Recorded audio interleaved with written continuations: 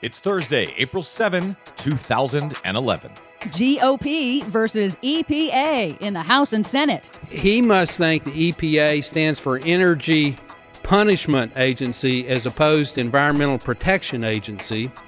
Under the Republicans, EPA stands for Every Polluter's Ally. Under the Democrats, it stands for End Petroleum Addiction. How about we be intellectually honest about this? Let's rename the bill the Koch brothers Appreciation Act of 2011. Clean energy versus oil in the budget shutdown showdown. When you only have 2-3% of the world's oil reserves, why wouldn't you want to develop alternative sources of energy that are cleaner and more efficient? Plus, at 11:32, there was a strong earthquake in the Tohoku region. Signs of stabilizing at the Fukushima reactor as yet another earthquake rocks Japan's devastated coastline. All of that and more straight ahead. I'm Brad Friedman of BradBlog.com. And I'm Desi Doyen. Stand by for 6 minutes of independent green news, politics, analysis, and snarky comment. You are watching the beginning and the birth of the New World Order. And you want to call me crazy? No, I just want to call you fired, Glenn Beck. You're fired. Go to hell. No, you go to hell. This is your Green News Report.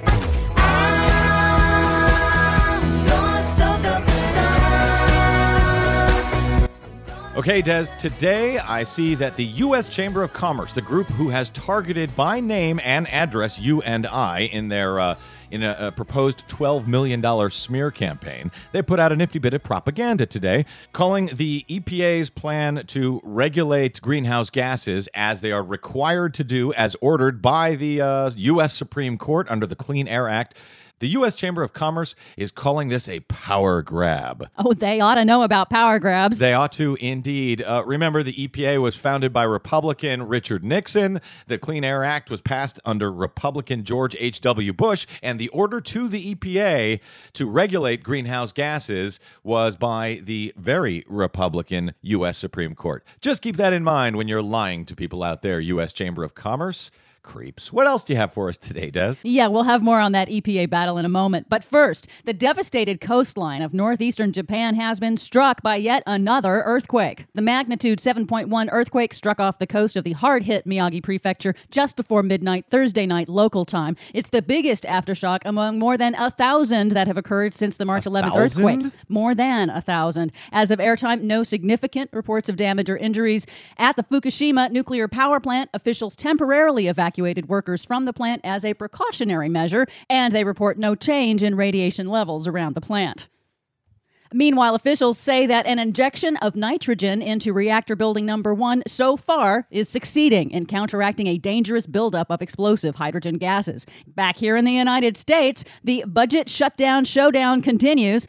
The Republican budget proposal calls for eliminating all federal support for renewable energy technologies, but would keep in place $4 billion in annual subsidies for the fossil fuel industry every year. Of course it would. President Obama, in a visit to a wind turbine plant in Pennsylvania yesterday, again made the case for annual federal grants and tax credits for the clean energy industry and to boost the economy. We want to make them permanent so that people aren't looking every few years to try to figure out, is this investment going to be there for us?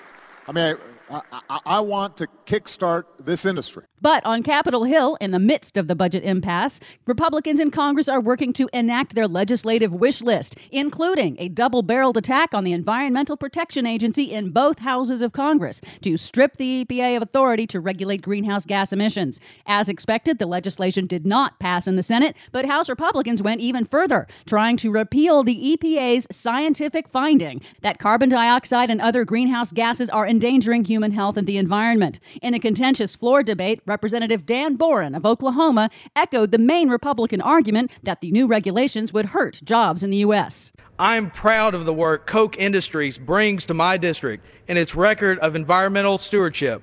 I want to make sure that Georgia Pacific employees keep their jobs and that Koch can continue to invest in Oklahoma.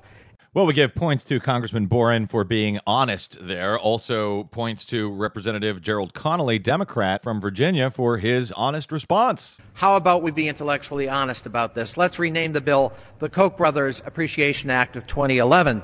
Other House Democrats condemned the attempt to overturn scientific fact. If there was a meteor hurtling towards us, I would hope that this body wouldn't pass a bill that tells NASA to ignore it, to step away from the telescope, specifically forbids them from telling people to get out of the way. This bill, in rather clear forms, caters to a narrow sector of a narrow political interest to ignore clear science. Meanwhile, Bloomberg reports that new wind farms now cost the same as new coal-fired power plants. Of course, as Grist points out, only one of them kills people. Read about that and much more that we didn't have time to get to today at our website, greennews.bradblog.com, where we hope you will consider making a donation to help sponsor the Green News, to help keep us on your public airwaves and telling the truth, whether the bad guys like it or not. I'm Brad Friedman. And I'm Desi Doyen. And this has been your Too Much Crazy Green News Report. Go to hell. Science is real. From anatomy to geology. Science is real. From astrophysics.